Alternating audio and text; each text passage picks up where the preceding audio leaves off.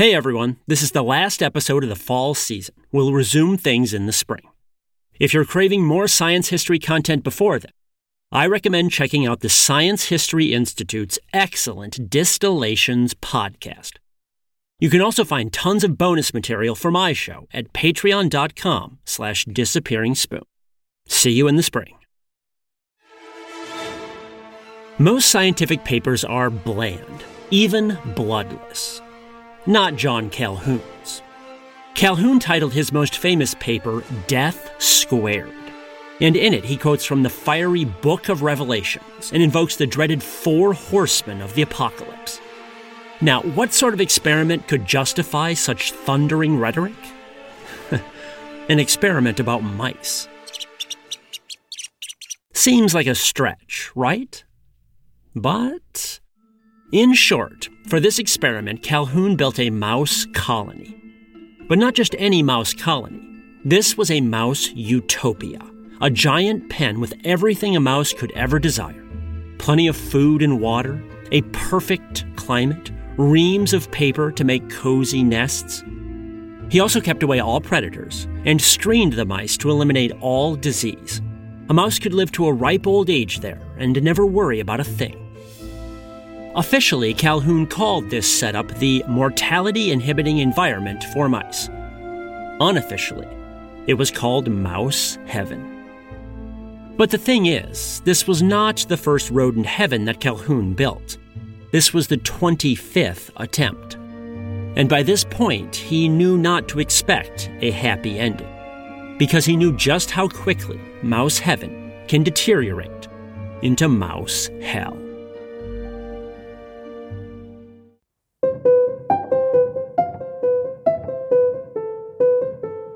From the Science History Institute, this is Sam Keane and the Disappearing Spoon, a topsy-turvy, science-y history podcast, where footnotes become the real story.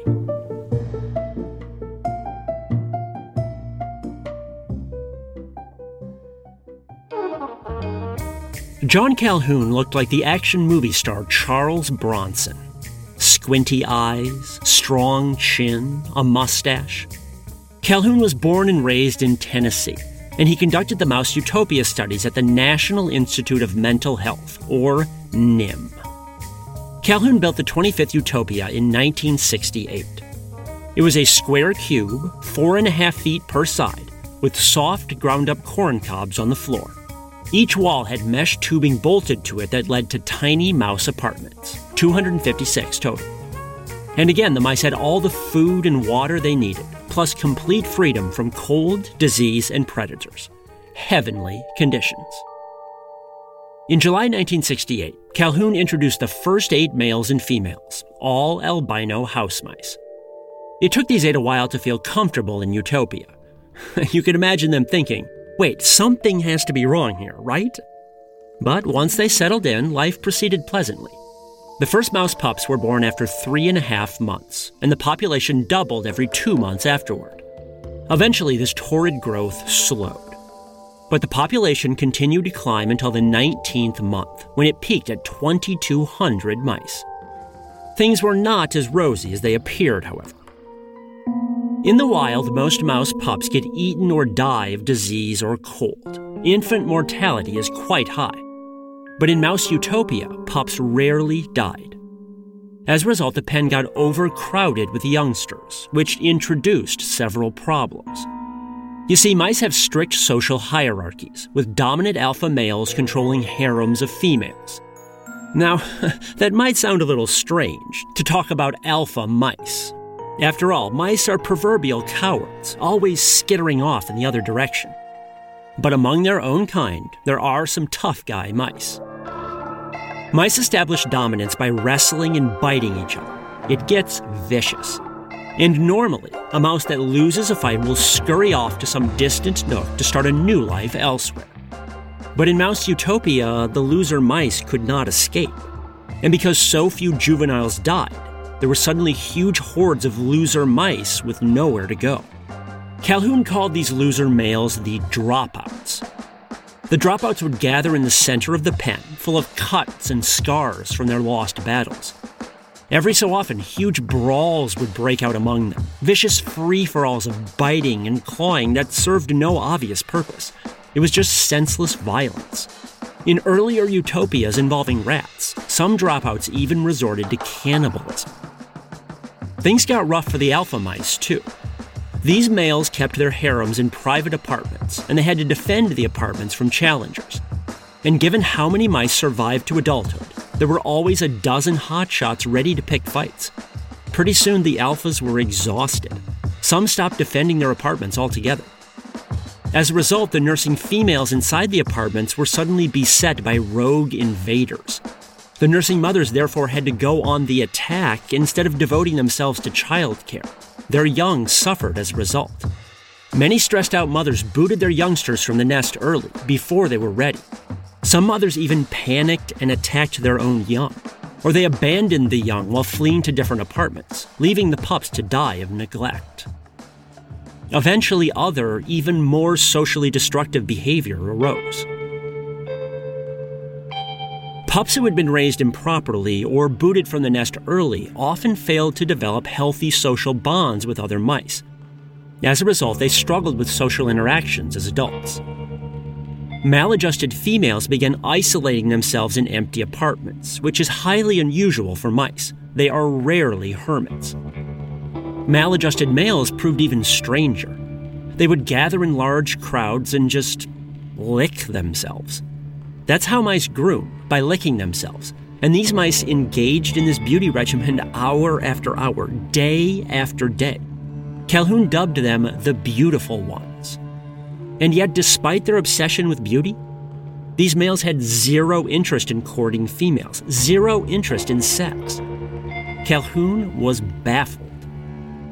Intriguingly, though, Calhoun had noticed in earlier utopias that maladjusted behavior like this could spread from mouse to mouse. The behavior was contagious. He dubbed this phenomenon the behavioral sink. These behavioral sinks proved disastrous for Utopia 25. Every hour spent alone or grooming was an hour not spent mating or raising young. As a result, the birth rate started dropping. Even worse, the few mice who did breed had no role models for raising pups. They were never taught how. And the younger generations paid the price. By month 21, mice pups rarely survived more than a few days after birth. Eventually, new births stopped altogether. Older mice did live on, at least for a while. But by spring 1973, less than 5 years after the experiment started, the population of Utopia 25 had crashed from 2,200 to 0. Mouse heaven had gone extinct. Now, I admit I find this story compelling in a lurid sort of way, how heaven can transform into hell. But what really interests me is not so much what happened to the mice. It's what happened to the people who read about Calhoun's work when it was published. Because many of them panicked, because they saw in these mice a parable for the imminent collapse of human society. Have you ever wanted to appreciate books or movies or music from another culture?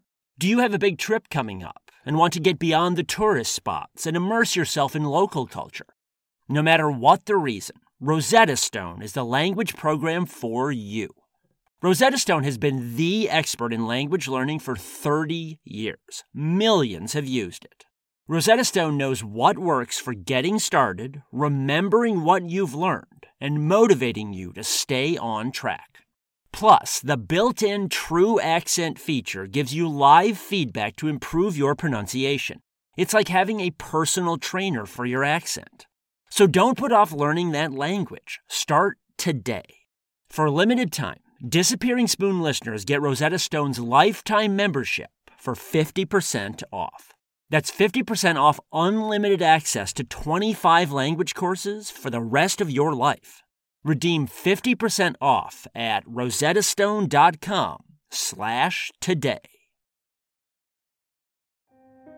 John Calhoun explicitly encouraged people to link the collapse of Utopia 25 to humankind. In his Death Squared paper, he wrote, quote, "For an animal so complex as man, there is no logical reason why a comparable sequence of events should not also lead to species extinction. Other scholars drew similar conclusions. The year Calhoun started the mouse utopia, a Stanford University biologist wrote an alarmist book called The Population Bomb. The book warned of mass starvation on an overpopulated Earth. Popular culture echoed this theme in movies like Soylent Green, where excess people in overcrowded cities were culled and turned into food. You gotta tell them, Soylent Green is people! The idea of dangerous overcrowding was in the air, and sociologists saw Calhoun's mice as a cautionary tale. Later scholars saw the mouse utopia as a warning about the Industrial Revolution and the rise of urban society. After all, the 19th and 20th centuries saw population booms across the world, largely due to drops in infant mortality, just like with the mice. Recently, however, human birth rates have dropped sharply in many developed countries, often below replacement levels. And surveys indicate that young people in those countries have lost interest in sex, just like Calhoun's beautiful mice who groomed themselves all day. The parallels to Utopia 25 seem spooky. Other critics have blamed the strange behaviors of the Utopia mice on a lack of natural selection, which normally culls the weak and prevents the unfit from breeding. According to these critics, the lack of culling resulted in a supposed mutational meltdown that led to widespread mouse stupidity. These scholars then warned that humankind, by lifting the constraints of natural selection from ourselves, will face a similar decline into idiocracy. Still, other critics jump on Utopia 25 as proof of the dangers of loosening traditional gender roles. They claim it's an inevitable slide into effete males and hyper-aggressive females. Or they interpret the mouse utopia collapse as a parable about the dangers of socialism or welfare states.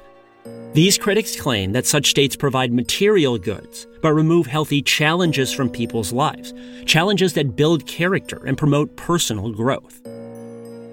Most of the critics who fretted over Calhoun cluster on the political right, but self-styled progressive critics have used Calhoun as well. Some use him as a cudgel to argue for more birth control. Others have reinterpreted the mouse collapse in terms of one-percenters and wealth inequality. They blame the social dysfunction on a few aggressive males hoarding precious resources. To them, Utopia 25 had a fair distribution problem above all. Hell, I even came up with an interpretation of my own. Maybe Utopia 25 shows the dangers of intergenerational conflict, when old fogies just won't go away, and younger generations resent them for lingering on in high-status roles. Given these wildly varying readings, it's hard to escape the suspicion that the critics are letting their personal and political views color their outlook. Ultimately, in fact, I'm not sure any of these interpretations hold water. The alarmist predictions about population bomb crashes among human beings were all predicated on widespread shortages of food and other goods. But that's the opposite of the case with Utopia 25. There, the mice had all the material goods they wanted.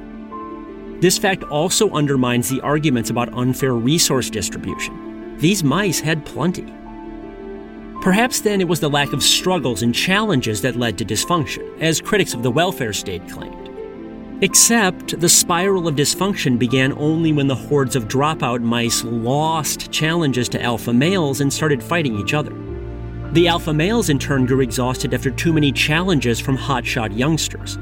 In both cases, the mice faced far more competition than they would ever encounter in the wild. Then there's the warnings about the decline of intelligence. Not only does this interpretation echo the dark rhetoric of the eugenics movement, it also runs aground on several points. For instance, the hermit females hiding by themselves and the preening asexual males who groomed all day both certainly acted oddly for mice. But in doing so, they avoided the vicious, violent free-for-alls that had destroyed earlier generations. This hardly seems dumb. Plus, some of Calhoun's other research actually saw rodents getting smarter during the experiments. This evidence came from an earlier utopia involving rats. In this case, some dropout rats began digging new burrows into the dirt floor of their pen. Digging like this produces loose dirt that must be cleared away, or the tunnel will be blocked. And most rats laboriously carried the loose dirt back outside the tunnel bit by bit to dump it there. It's necessary but tedious work.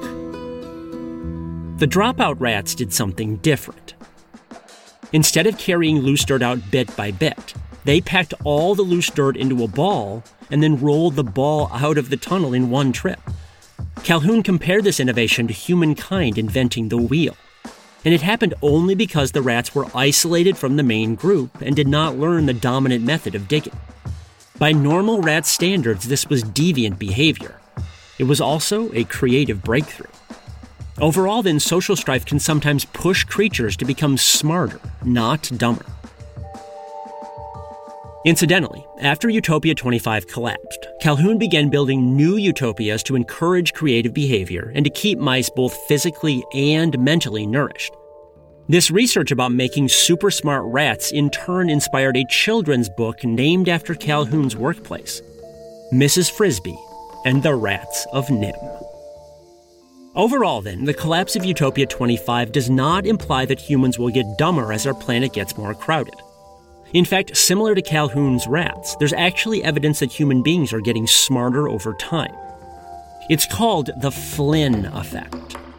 Basically, the Flynn effect says that the IQ of human beings across the world has been steadily increasing for the past century, and continues to do so today. I've actually put together a bonus episode about the Flynn effect at patreon.com/disappearingspoon. It is fascinating stuff, and it's highly controversial, since the Flynn effect has been dragged into all sorts of debates about intelligence, sex, genetics, and race. Overall, this bonus will change how you think about IQ forever. That's patreon.com/disappearingspoon. Now, however flawed IQ is as a measurement, it does capture a certain kind of smarts. And it's awfully hard to argue that people worldwide are getting dumber when our IQ keeps rising. Just like with Calhoun's rodents, crowding does not seem to lead to stupidity. So where does all this leave us? If all those ways of interpreting Utopia 25 miss the mark, then what lessons can we draw from the experiment? Calhoun drew a lesson about status. Again, the males who lost fights for dominance could not leave to start over elsewhere. They were stuck in pathetic, humiliating roles and lacked a meaningful place in society. The same went for females when they could not raise their pups properly. Both groups became depressed and angry and began lashing out as a result. In other words, because mice are social animals, they need a meaningful social role to feel fulfilled. So do humans. We're also social animals, and without a meaningful role in society, we too become hostile and depressed and lash out. It kind of makes sense. Still, even this interpretation seems like a stretch. Humans have far more ways of finding meaning in life than pumping out children or being the alpha in some petty hierarchy. Honestly, the only safe conclusion I can draw about Utopia 25 is that maybe the experiment doesn't actually apply to human beings.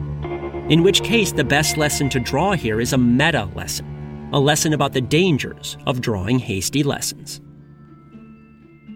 In the very early days of science, many natural philosophers objected to the very idea of lab experiments. For instance, in the 1660s, Isaac Newton used a prism to decompose sunlight into the colors of the rainbow.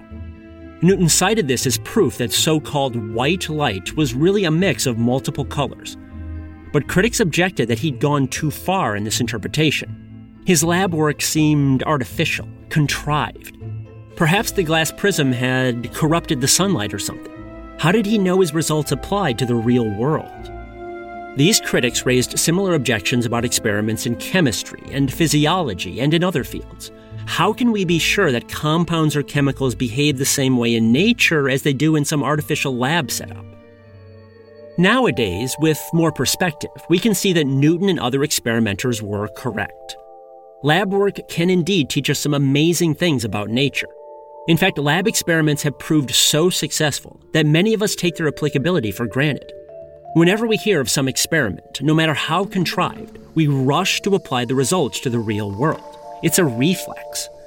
But should it be? Experiments on light or chemical reactions are fairly simple compared to Calhoun's rodent utopias. In complicated setups like those, maybe the early critics of lab work had a point. Ultimately, the different interpretations of Calhoun's work seem like Rorschach blots, people seeing what they want to see. Maybe his lab experiments don't apply anywhere beyond the lab. After all, this was a mouse utopia.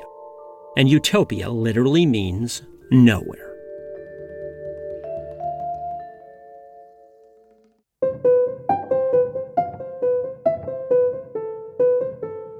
This is the Disappearing Spoon podcast, brought to you by the Science History Institute. Find out more about their library, museum, and multimedia magazine at sciencehistory.org. Make sure you check out the Science History Institute's other awesome podcast, Distillations. You can find their in-depth narrative stories and interviews about everything from space junk to sex, drugs, and migraines, anywhere you get your podcast, and on their website, distillations.org. You can find more incredible stories from my books at samkean.com. You can also book me as a speaker at your school or event. If you like this podcast, please support it at patreon.com/disappearingspoon. It costs as little as 7 cents per day. You can also get bonus episodes and signed books.